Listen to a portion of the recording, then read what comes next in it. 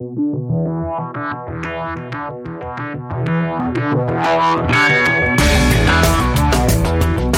listening to the Ticker Podcast from IR Magazine, a roundup of this week's leading stories and industry comment from the world of investor relations. Hi, everyone. Some of our top scientific minds are devoted to the study of corporate disclosure. IR Magazine has diligently covered the practical implications of this vast body of empirical insight for more than 70 editions. But now, a new report calls into question the very premise upon which that academic edifice has been built.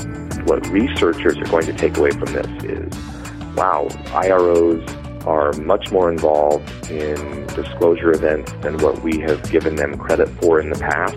A major survey of 600 U.S. IROs uncovers their powerful influence in shaping the corporate narrative. I tell you, don't get no respect at all. But the findings also highlight the critical importance of the quarterly earnings conference call.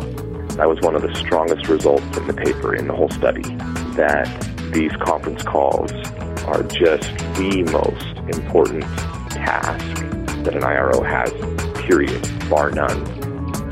Coming up, we'll parse the dynamics of earnings conference calls with study co-author Nate Sharp. But first, here's this week's IR update. More and more institutional investors are making decisions based on non-financial performance. A new EY survey shows more than 90% of investors think ESG issues have real, quantifiable impacts on a company's performance. Almost as many said firms aren't doing enough to disclose those risks. 11 more IR professionals have earned NIRI's IR Charter credential. The third cohort passed the IRC exam in March. IR Magazine's Ben Ashwell asks NIRI's new president, Gary LeBranch, about the critical importance of the IR function. If you think about it, investor relations professionals help Americans make investment decisions, the investment decisions that could power their retirement or a college fund for someone or their regular day-to-day lives. And so NIRI, as the investor relations organization, needs to be inclusive because our mission is to help create the best possible investor relations professionals. This year's NIRI conference in Orlando gets underway June 4th.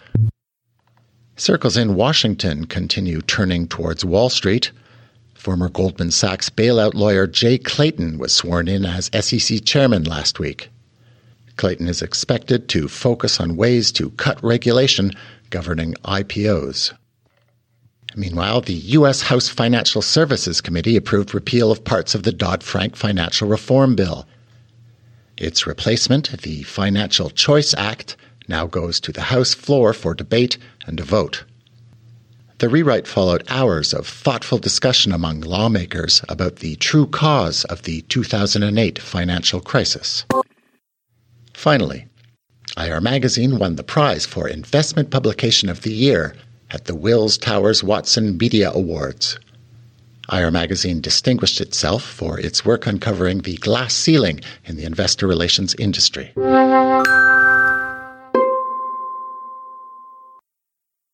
We feel like the importance of the IRO has been very much underappreciated and undercovered.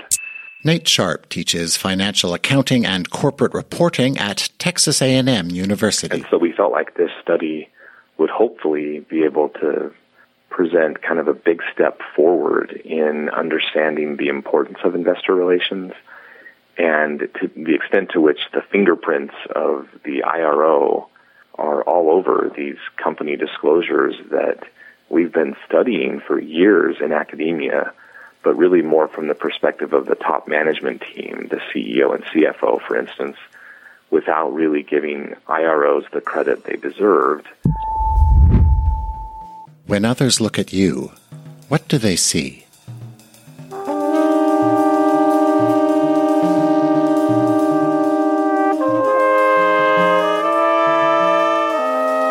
Some of the biggest takeaways in the paper did surround the conference call setting. And so I don't know that these will be revelations to IROs so much as they were big revelations to the academic world. When scientists focus on the world of corporate disclosure, they often see only the surface.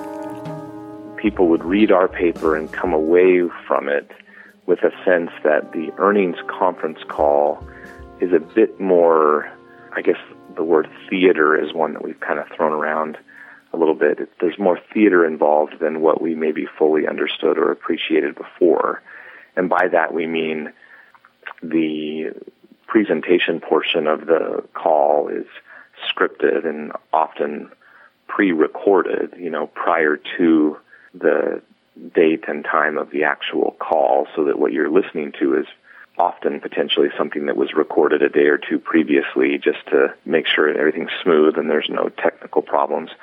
But this idea that, for example, analysts are feeding questions to management days or even weeks ahead of time to let them know the kinds of things that they want to ask on the conference call, such that it's really it's not really a spontaneous event where management is kind of being put on the spot and having their feet held to the fire a little bit, but instead it's much more of a give and take between management and analysts. And of course, the vast majority of people who participate on these calls come from the sell side. I mean, it's like 80-90%. The buy side's not on there very often. But what we learned in our survey is that it's not uncommon for buy side analysts and portfolio managers, for example, to feed questions to their sell side analysts. They will either text or instant message or somehow send to them questions they want to have asked on the call. That way, they don't have to reveal themselves and sort of reveal their hand, so to speak. That's one of the things we documented that sort of lends to that idea that these conference calls are not exactly what they seem to be. There's more going on behind the scenes than we realize. To lift the curtain, the scientists observed the process rather than the consequence of IR. We've had a lot of interest in academia already in it. My co-authors and I are biased, but we feel like it's just packed with a lot of really fascinating insights. And that means it's time for another episode of IR Insights. Your chance to test your investor relations skill and benchmark your process. Here's your host, Johnny Odlott. Hey, everybody. Boy, we got a great show for you. Thank you. 600 IROs surveyed. Top 4 answers might be on the board. You got to try get the most popular answer. Here's the first question. Name the most important conduit for communicating your company's message to institutional investors. Is it public earnings conference calls, social media, sell-side analysts, 10Ks, or private phone calls? Survey said, public earnings conference calls. Not far down the list, though, private phone calls. Let's go to Nate Sharp at Texas A&M for commentary. In a Reg FD world where selective disclosure or private disclosure of material information is prohibited, at a minimum, it's just interesting that analysts on the sell side and the buy side, and now management itself via the IRO, all three of them have said the private phone calls we have with each other are extremely valuable. Thank you, Nate. Let's move on. Question number 2. Name the number 1 thing your boss thinks about when he or she thinks about your job performance. Is it your company's ability to meet or beat analyst consensus, preparing and managing earnings conference calls, or the number and quality of investor meetings? Survey says, earnings conference calls. Nate Sharp. That's clearly a setting that management believes is extremely important. And clearly, IROs are held accountable for how that works. And the number one most important determinant of their job performance assessment is the way they prepare for and manage that public earnings conference call. Last question. Who is most likely to be in your conference call Q&A queue?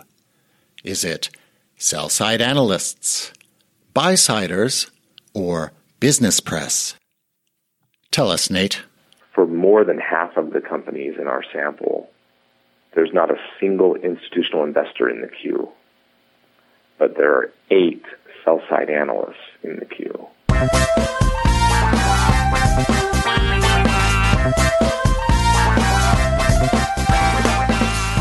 Our corporate disclosure scientists have much to learn about the mysterious world of IR, but they're on track. And Sharp promises that science will march forward. We've got literally hundreds of papers on disclosure. At least some prior researchers, we think, were barking up the wrong tree. They were attributing some things to the CEO or CFO that were probably in reality something more attributable to the IRO. So we hope we can call attention to that. And from, we're not going to see, overnight 100 new studies, peer-reviewed studies on investor relations officers, because it's hard to get the data. But in terms of what we teach in the classroom to our students who are going out, to become analysts and managers and IR people and portfolio managers and so on, what we teach to them is important. We think there will be more research. Even though the data is hard to get to, there will be ways that, resourceful researchers, creative researchers will look for ways to test and investigate and analyze the effect of the IRO on these different public disclosure events. You can find the full survey online. Google Managing the Narrative. Thanks for listening. In Montreal, I'm Jeff Cossette. You've been listening to the Ticker Podcast from IR Magazine.